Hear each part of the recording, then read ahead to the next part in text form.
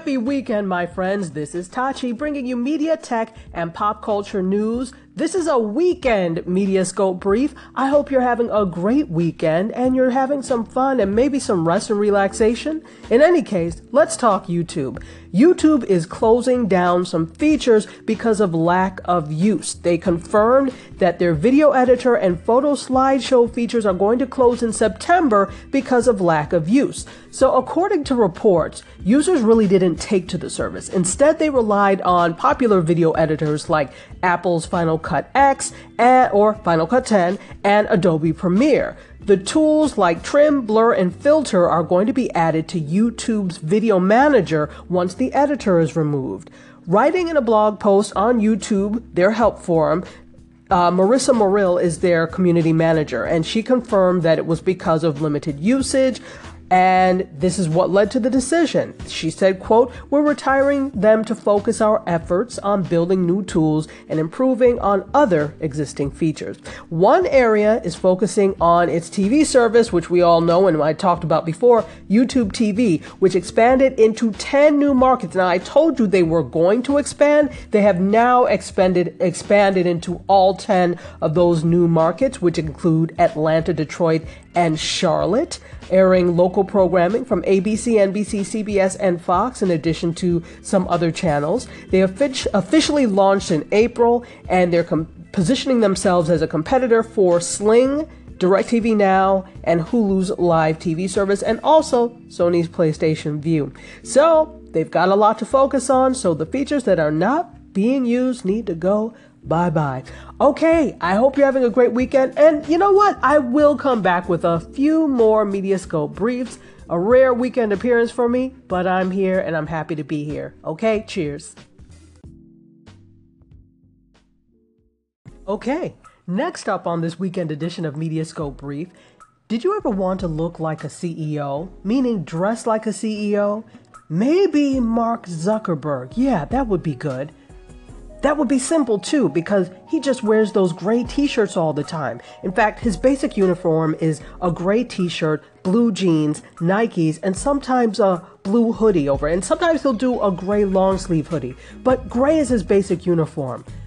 But it's boring, but it's also expensive.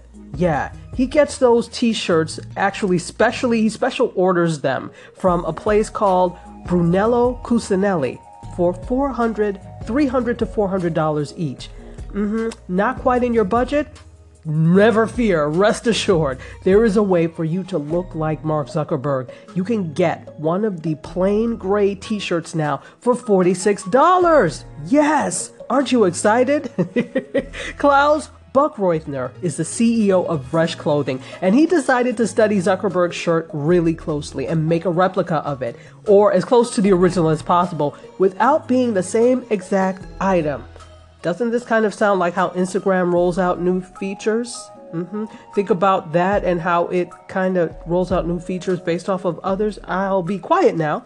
Buchreuther looked at the fabric, the color, and even the length of the tee while crafting the replica. So now the Zuckerberg shirt, as it's called, is on sale for €40 or about $46. They're made in Italy, and all the profits go to the Chan Zuckerberg Initiative, which is a philanthropic company funded by the Facebook fortune, and they sometimes invest in startups. So here are the specs for the Zuckerberg shirt. The fabric is 100% mercerized combed cotton made in Italy, and it's extra soft. The weight is 180 grams per M2. That's 20% more than the industry standard. The color, of course, Zucker gray tones and melange. And then the stitching, it's double stitched with, get this, Pegasus EX3215-03 serger. And if you know what that means, you're miles ahead of me. So, if you want to look like a boss and feel like a boss, you can now buy a Boss t-shirt for $46 and look just like Mark Zuckerberg. Cheers. Okay, it's time for another Mediascope brief. And speaking of Facebook, they appear to be taking a page out of Google's playbook for their forthcoming push into consumer hardware. Did I tell you it was coming? Did we say it was coming? It's coming. So a patent application was published by the company on Thursday, which details a modular electromechanical device that can incorporate a speaker, microphone, touch display, GPS, and even function as a phone. Modular consumer hardware actually allows you to swap out different components onto a device, kind of the way Lego pieces can be snapped together or separated. The notion of something that's a plug-and-play smartphone has long entranced and challenged tech companies. Google spent a long time, several years in fact, developing its ambitious Project Ara modular phone, only to scrap it last year. Coincidentally, many key members of Google's Project Ara team now work at Facebook's Building 8 group, which is the team responsible for this new patent application. Building 8's leader, Regina Dugan, previously led the advanced technology group within Google responsible for Project Ara. Building 8 is Facebook's consumer hardware lab that is also working on futuristic projects like the ability to type with your mind, ooh, spooky, and understand language through your skin, spookier. The 4 employees named on the patent all previously worked for Nascent Objects, a startup that Facebook bought last year that used 3D printing to quickly prototype modular gadgets. A spokesperson for Facebook confirmed that this technology was acquired through Nascent Objects, but has not commented further. And this is according to Business Insider. Okay, so if you were thinking that Facebook was done, guess again.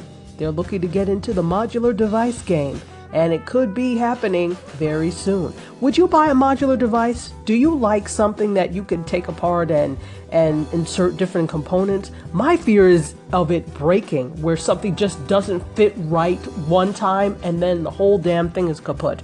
That's my fear, but it could be unfounded. What do you think? Let me know. I hope all is well. Cheers.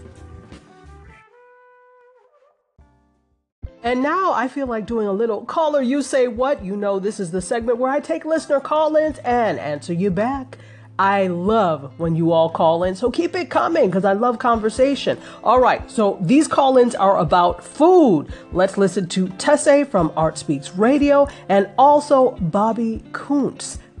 They both talk about food, which I love. Let's hear what they have to say.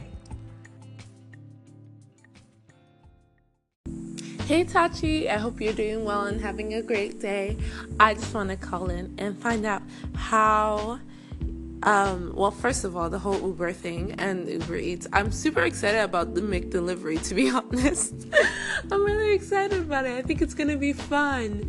And I just, oh, goodness, finally, to be honest, like, it's just like, how can anyone, like, unless you're already outside, nobody's going to go outside at like 10 at night to go get a burger. No one's doing that unless you're already outside. So now finally we can get deliveries. I don't know why burgers were so special before. They're not special. They should also be delivered.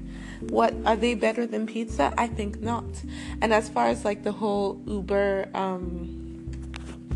Uber cargo thing, I'm loving it. I think it'll be great. I'm loving it. I think it'll be great though to have like access to like candy bars and stuff. Wow, I had to call into Tati's station because she was schooling me on the wings that I was eating while I was having my snack while we watched the show. And I don't know if you guys, any of you got to be a part of it or not, and it really doesn't matter whether you did or didn't, because here's the cool thing about what Kevin's been able to accomplish here today.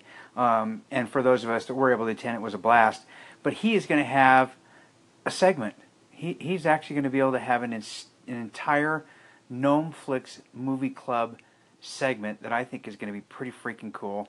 Anyway, Tati, thanks for the lesson. Yeah, I knew about that whole blue cheese thing, but, you know, okay, so let me just say this. Not all blue cheese dressing is created equal, and it's kind of hard to find really good blue cheese dressing, except for like maybe Ken's brand or one of those that actually sits in the refrigerator at the store. Now, they do pretty good, unless it's something that's coming from the restaurant, of course. But for the most part, unless it's homemade buttermilk ranch, probably not worth my time. Thanks. Okay, so maybe their call-ins aren't completely about food. Maybe I'm just hungry, but they're partially about food. So Tessay, all right, you're on board with the vending machines and Ubers and the Uber Eats, apparently. So yeah, yours is really kind of mostly about food. Uber Eats, I get it in terms of delivering burgers, but do you want McDonald's burgers as what you order?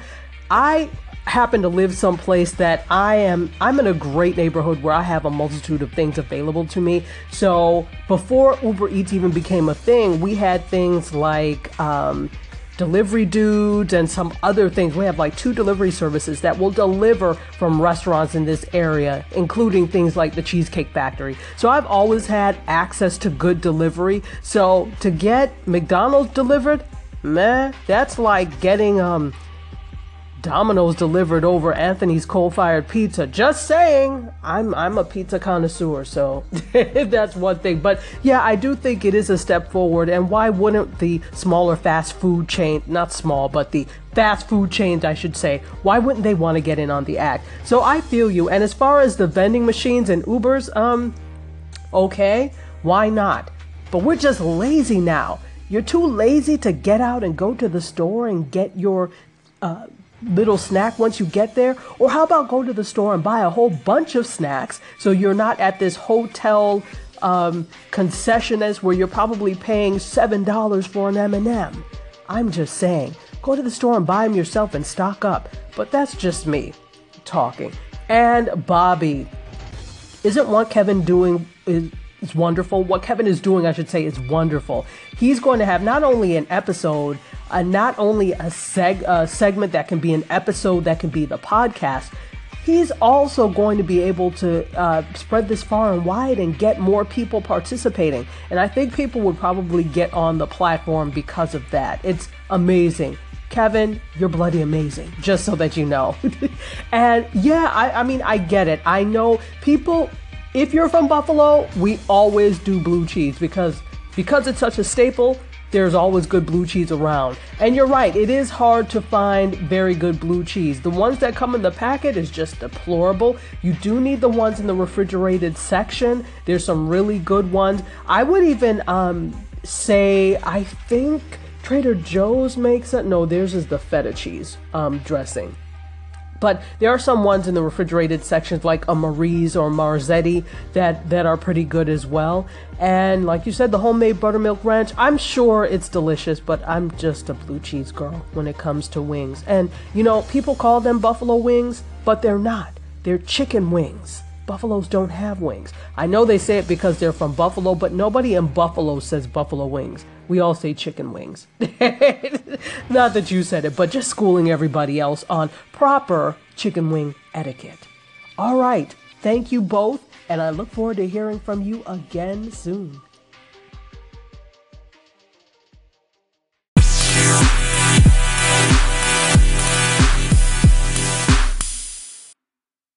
Hey guys, you know, I like cake, particularly pound cake, or even a nice German chocolate, you know, with the coconut in the frosting.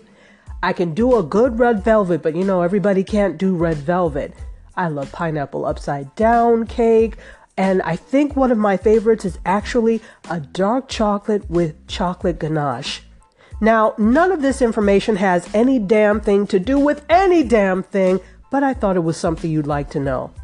And if you would like to share with me your favorite type of cake, or better yet, information that you heard on Mediascope that you'd like to respond to so I could do a caller you say what with you, let me know. And one thing is that I realize not everybody is on Anchor, so I'm going to tell you how to get in contact with me. I'm on Twitter and other social platforms at Tachiada, Tachiada. So get in contact with me, and because I'd love to hear what you have to say. And if you're on Anchor, I shall put you on the air. All right, guys, have a great weekend. Cheers.